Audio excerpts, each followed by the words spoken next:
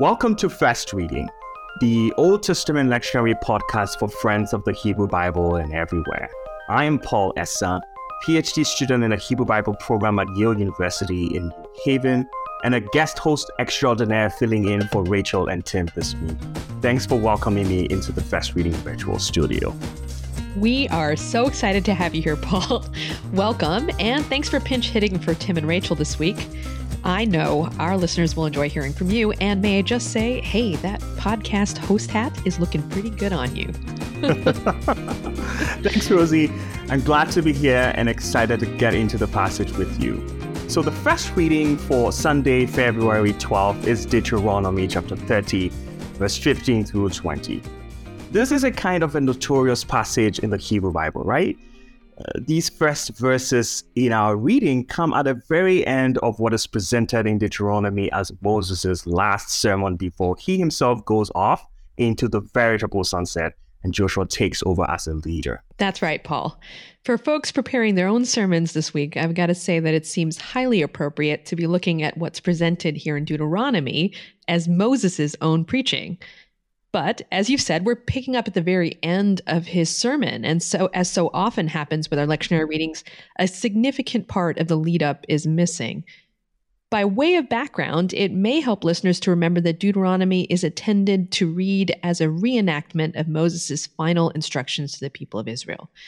So the people of Israel are depicted at the start of the book, gathered together, listening attentively as a congregation in the wilderness to Moses' solemn last words just before they enter the promised land under the leadership of Joshua.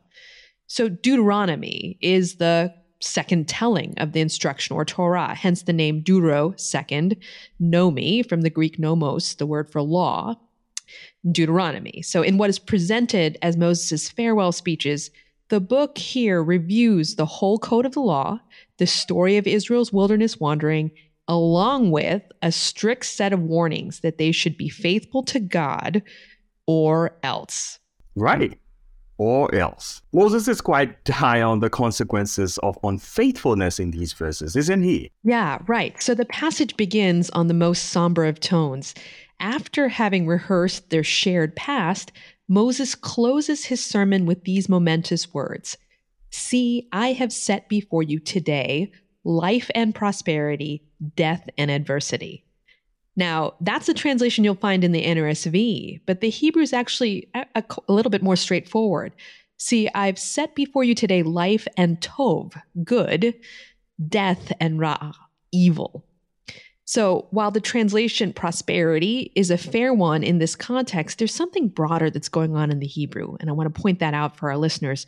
Prosperity and adversity tend to be associated with economic circumstances, with finances, particularly here in the West in American Christianity. But the language of good and evil is clarifying, I think at least. It echoes all the way back to the creation stories and the tree of knowledge of good and evil, of Tov Ra. Yeah. So from Genesis 2, verse 9, right? So This isn't just about living a comfortable life. That's not what Moses is actually pointing to. There's a moral choice, an ethical choice that Moses is laying down before the people. One way is good and leads to life. The other way is evil and leads to death. And these so-called two paths that we see throughout Scripture appears throughout wisdom literature in particular, like Proverbs and the Psalms, where we often see these two paths as a means of instructing the people. So folks might recall Psalm 1, which is probably familiar. Happy is the one who does not walk in the way of the wicked or sit in the seat of mockers. The wicked, on the other hand, are not so, right? So the two paths there. And in fact, the psalm reading for this very week from Psalm 119 picks up on this type of imagery, right? So happy are those whose way is blameless, who walk in the law of the Lord, who do no wrong but walk in his way. So again, these two paths. This is the type of framing that Moses uses to close his sermon to the people. There's one way that leads to life and another that leads to death. Choose the good, avoid the evil. Now, of course, there's a bit of a complication here, and it's not this straightforward. Oh, yeah. I think life is considerably more complicated than Moses presents, if only there was just two parts. It often seems like there are too many paths before us and none of them are clearly evil or good. Right. That's the problem right here. So this is probably where we should also put on our historical critical hats and remind ourselves that while Deuteronomy is intended to read as Moses' final words delivered before a rapt audience, in fact, this book was probably put together and shaped for a much later audience, an Israel that had already experienced deportations and exile in the 7th century BCE and already knew what had happened to this imagined generation that is here pictured sitting before Moses' feet. Deuteronomy is presented as a historical memory, an imagined event that took place long before with inevitable consequences. So in the audience of the 7th century BCE and future generations like ourselves, when we listen to Deuteronomy, we might feel that we're there reenacting this event, but that is part of the distinctive style of this book. That's right. Notice the way the passage keeps using the word today, hayom, this day, in verses 15, verse 18, and 19. It's designed to help us feel as though we too are being presented with a choice this very day, in the present, similar to the one before those people seated long before. So of course, when Moses is presented as saying in verse 17, "But if your heart turns away and you don't hear, and you are led astray to bow down to other gods, I declare today that you shall perish. You shall not live long in the land that you're crossing the Jordan to possess." This is offered, however, as an explanation for why things are the way that they are. This is the logic that Deuteronomy offers for all of Israel's losses. It was because the people were unfaithful to their God. But this is a backward glance through time and a very particular attempt to explain past collective trauma as one that was deserved. And Deuteronomy explains the exile as the consequence of this moment when Israel was given a choice and their failure to love the Lord, walk in God's ways, and observe the commandments which led to the exile. That's pretty rough. Yeah, it is, and it isn't, right? So the underlying hope behind Deuteronomy is that future generations will be able to witness this moment in retrospect and make a different choice. They will repent, correct themselves, love God, walk in God's ways, keep the instructions this day, today, hayom. So while that generation seemed doomed by Moses' words, audiences today might hear a renewed invitation to live faithfully and authentically nonetheless. So it's not too late to experience the blessings described here and avoid the curses that Moses describes. So, how would you suggest preaching this passage? I think it might be worth remembering again where we are in the liturgical calendar, right? So this is the final week in the season of Epiphany. Next week is Transfiguration Sunday. And then, if you can believe it, we're already in Lent.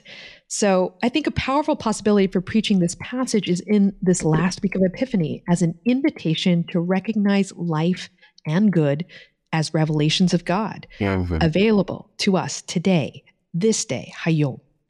We can orient ourselves actively toward that which helps us to live with greater authenticity, integrity, and love.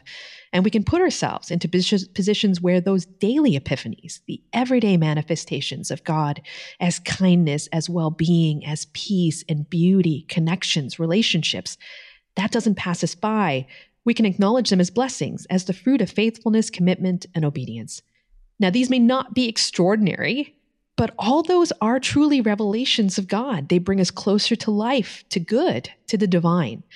Every day, every moment, we make choices that put us on a path, right? So we're listening to the language of the two paths. We hear the invitation in the words of Moses to choose life, to choose good, and to do that today, to not put that off. And I think there's a great hope in that and a preaching possibility there. How about helping congregations take a moment to consider how life and good are coming to them today? Are there ways that we can help our congregation put themselves in positions where these epiphanies, these appearances of God, are recognized for the blessings that they truly are? Wow, great questions there. But how about pitfalls? Is there anything that you want to warn preachers about?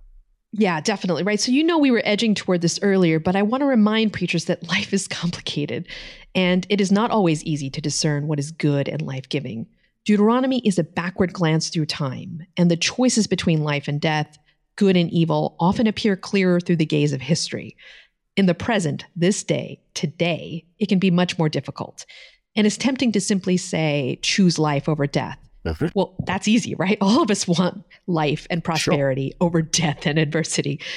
But in reality, it's the daily choices that we make which align us incrementally, a little at a time, gradually closer to God, love, and life. Yeah. And in fact, all of us know that obeying God, living faithfully, doing what is right, that doesn't automatically equate to everything going our way. And that's a dangerous fallacy that we've tried to point out on our podcast, right? This passage seems to paint a direct line between faithfulness and prosperity. But I want to warn preachers away from that destructive distortion. There are plenty of biblical examples of faithful men and women who nonetheless suffered.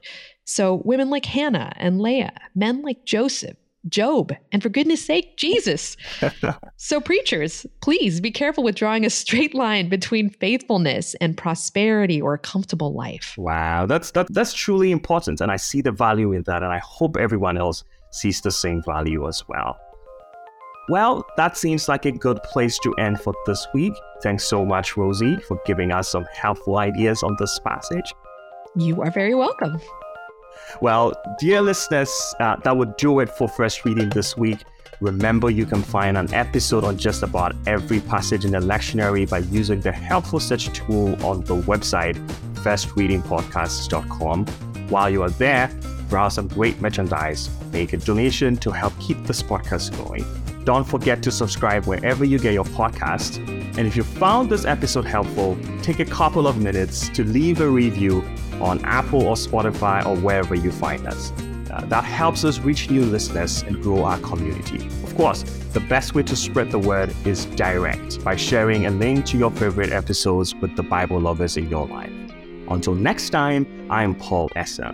And I'm Rosy Candlethal. Thanks so much for listening and have a great week.